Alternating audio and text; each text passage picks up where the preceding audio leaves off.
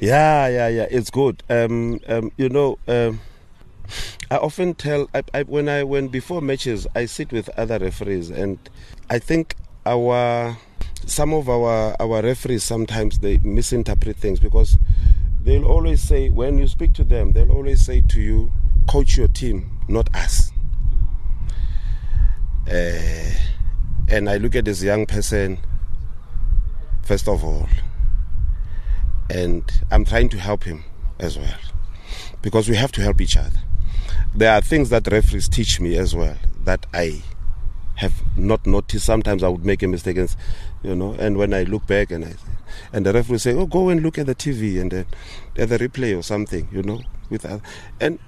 and because we are all in this game, we have to help each other. Now, when you isolate yourself or say coach your team, and the other referee was fighting was talking to a player. The player was talking to him, and he said to the player, my player, he said, "Focus on the match, not me. Focus on what you are supposed to do." And I'm saying this young man is forgetting that we are all part of this, and I can help him with other things because I have the experience of more than 20 years in these leagues, So why not take advice? Because the unfortunate thing with our systems here at home, and maybe it's because of the finances and stuff like that, I don't think there's anywhere where referees meet during the week every time, and they look back at their matches and say, "Look, let's correct this, let's do that."